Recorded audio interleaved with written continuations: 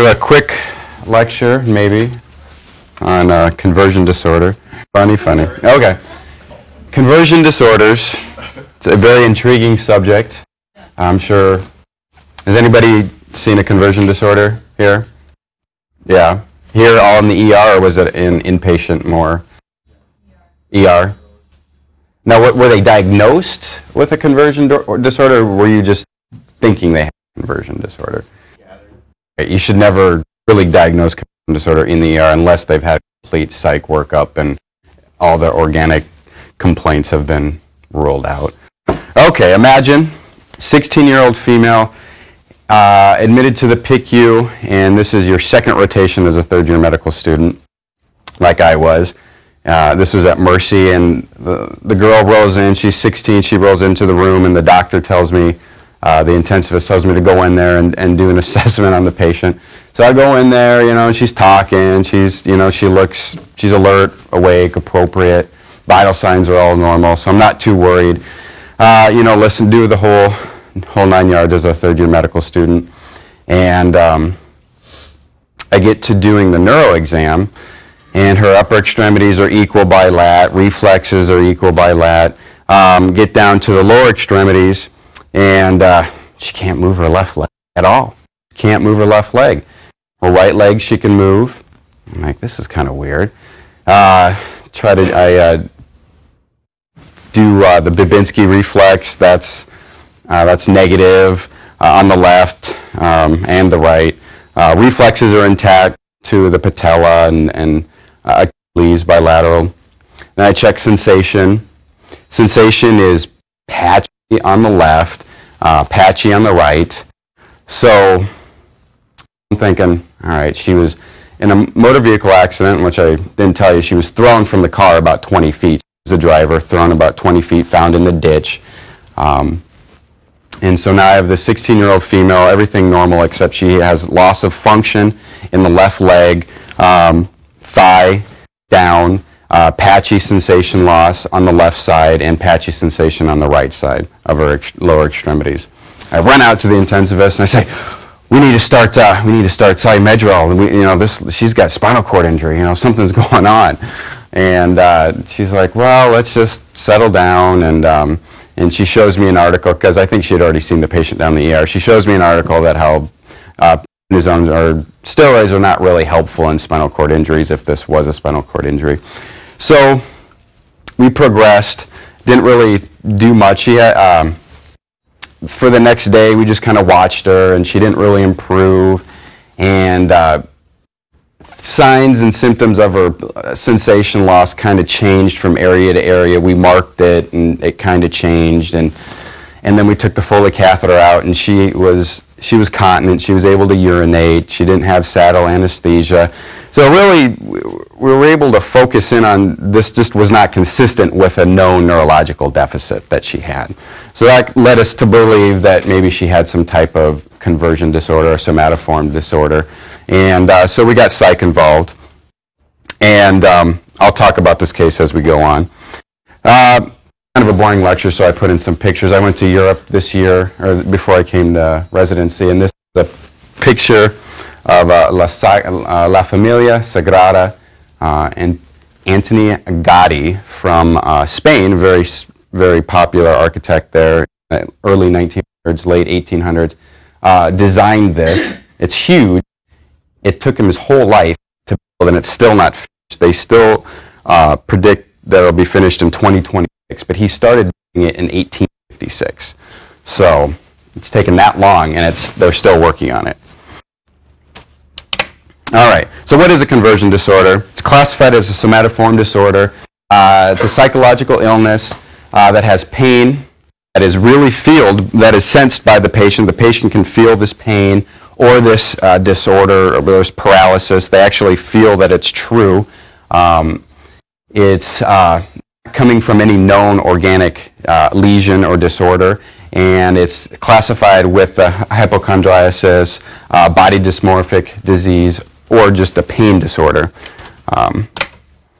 DSM-4 definition, you can't get away from this. It's the change or loss of a physical function, suggesting a physical disorder, recent stress, It's unconsciously produced, so you can't tell the patient, you can't reason with them. They actually think they have this problem, they think they have this pain, they think they have this paralysis, this blindness. You just can't reason with them.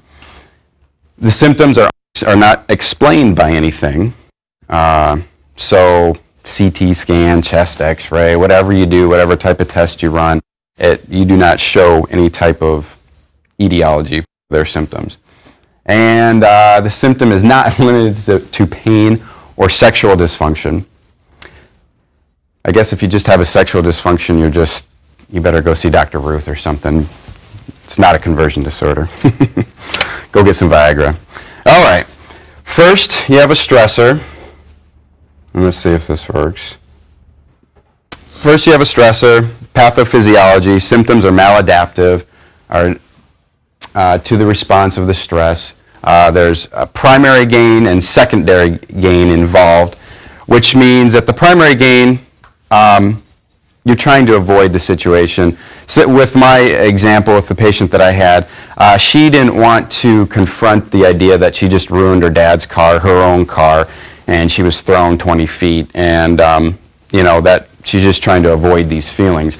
Secondary gain is to go, you know what, I'm laying in bed, I'm in deep crap, I'm in real big trouble, I have this problem, and now I'm going to have this secondary gain of support, doctors, nurses, hospital, also family members. So you get the social support, and that's what the secondary gain is all about. This right here is a hospital in Barcelona. And that's a hospital. It's still functioning. That's where the rich people go. And there's actually a pauper hospital where all the normal people go, and it doesn't look like this at all. It's a really nice hospital. Epidemiology, females greater than males. In adolescence, it's 1-to-1 ratio. In adulthood, it's a 4-to-1 ratio, female to male. It's most common in adolescence, early childhood, or early adulthood. This is what I thought was very interesting. Most prevalent in rural, low socioeconomic areas and less educated areas or populations. Less educated populations. I thought about it, and that's kind of is some of our population that we serve here. So keep that in mind. Predisposing factors, pretty much any type of psych issue, depression, anxiety, schizophrenia, borderline, you name it, predisposes them to have a conversion disorder. Symptoms tend to be one problem, motory over sensory. In my case, it was neither of those. It was a couple symptoms, and it was motory and sensory. Classic symptoms, paralysis, seizures, blindness, and gait disturbance. And this label difference and indifference, however you want to pronounce it, I'm not French, but it was actually one of the classic diagnostic criteria for conversion disorder, because people just be indifference of their problem. They couldn't see, and they just wouldn't be worried about it. I can't see. But actually, that is not the case. They have found out that people are very concerned about their problems and are worried about it. So this really isn't a part of it anymore.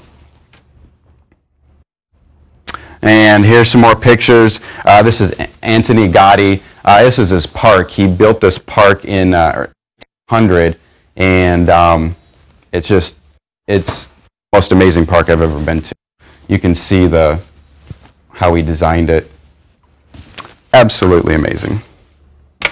Okay, diagnosis. You must rule out any organic pathology. We've already touched on that. You have to keep a high index for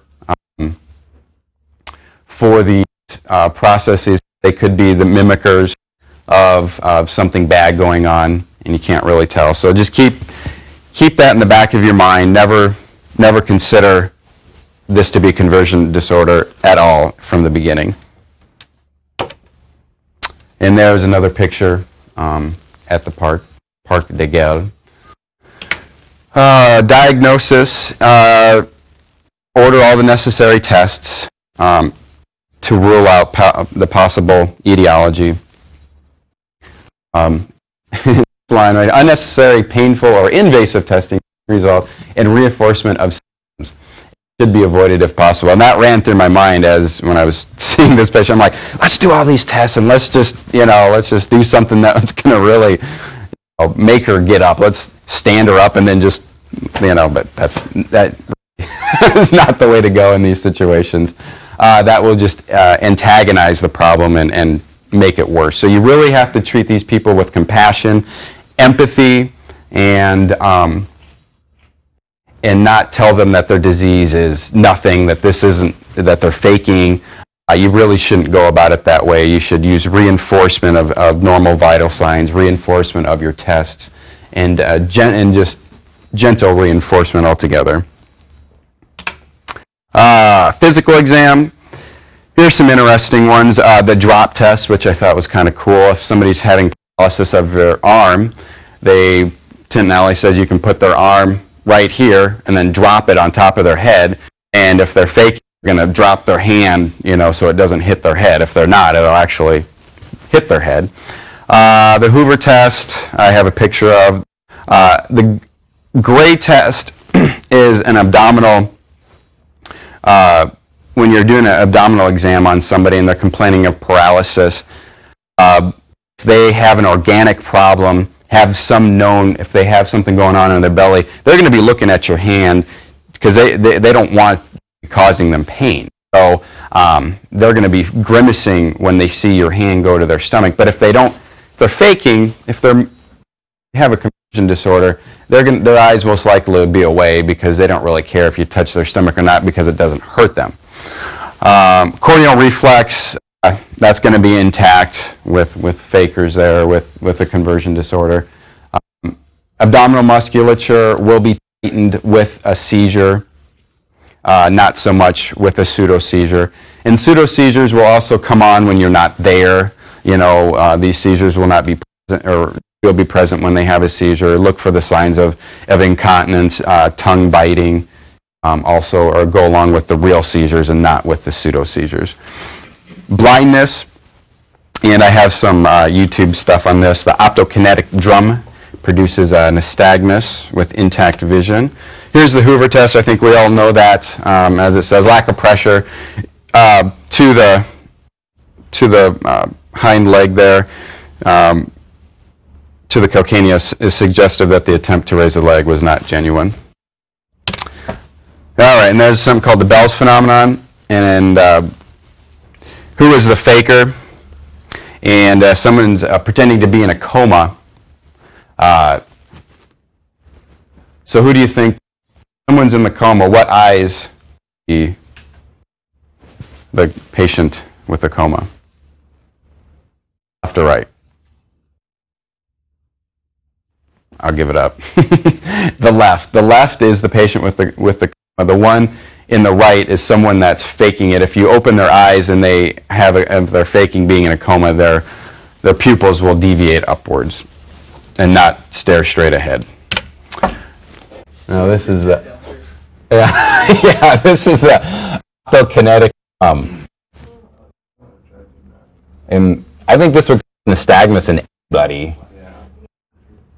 Well, it would not cause nystagmus in a intact person. I'm getting nystagmus right now just staring at it. This one's kind of cool too. Boy, they put everything on YouTube, I tell you. All right. You can see her nystagmus there. All right, here's Barcelona. They love pork there. And this is just a pork leg that they have cured, and they slice off grams of it and they sell it to you in grams, and it's pretty, like a whole pig leg is expensive. You can get 180 euros one leg, so that's well over $250, $300 depending on what the conversion rate is right now. All right, treatment, pre-hospital EMS, you got to treat these people as if they do have an organic disease. Same thing with the emergency department. You have to treat it as if they are having a real disease, and you pretty much, to really diagnosed conversion disorder, you need to have psych involved, and if you suspect it, you need to get them to have follow-up care, which is very key to their treatment. Psychotherapy has had best success. However, no definitive therapy has been shown to work better than other treatments include suggestive therapy.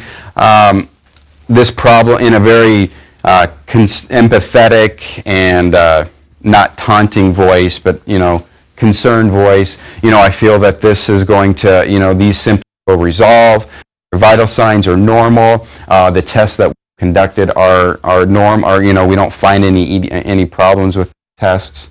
Suggestive therapy like that has been proven, especially in children, to work well. Hypnosis has also been something that has proven, but obviously we can't do that in the ER. Kind of cool if we could do that in the ER.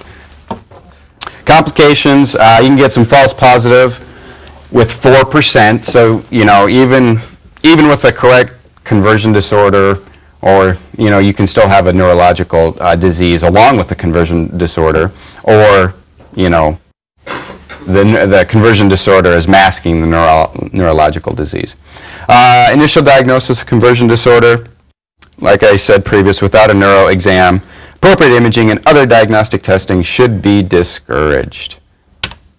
Prognosis, very wide range here, 15 to 75%. Factors associated with positive outcomes: male gender, acute onset of symptoms, good premorbid health, and absence of psych disorders. And that's my cat, Rocco. The patient that I had, she was, we had her up in the wheelchair. She was doing physical therapy, and she was actually progressing to putting pressure on her left leg. The whole sensation, she recovered complete sensation, but she was discharged to the peds floor and was able to use a walker to walk. So she was on her way to full recovery, just not as quickly as most patients do at her age. So any questions?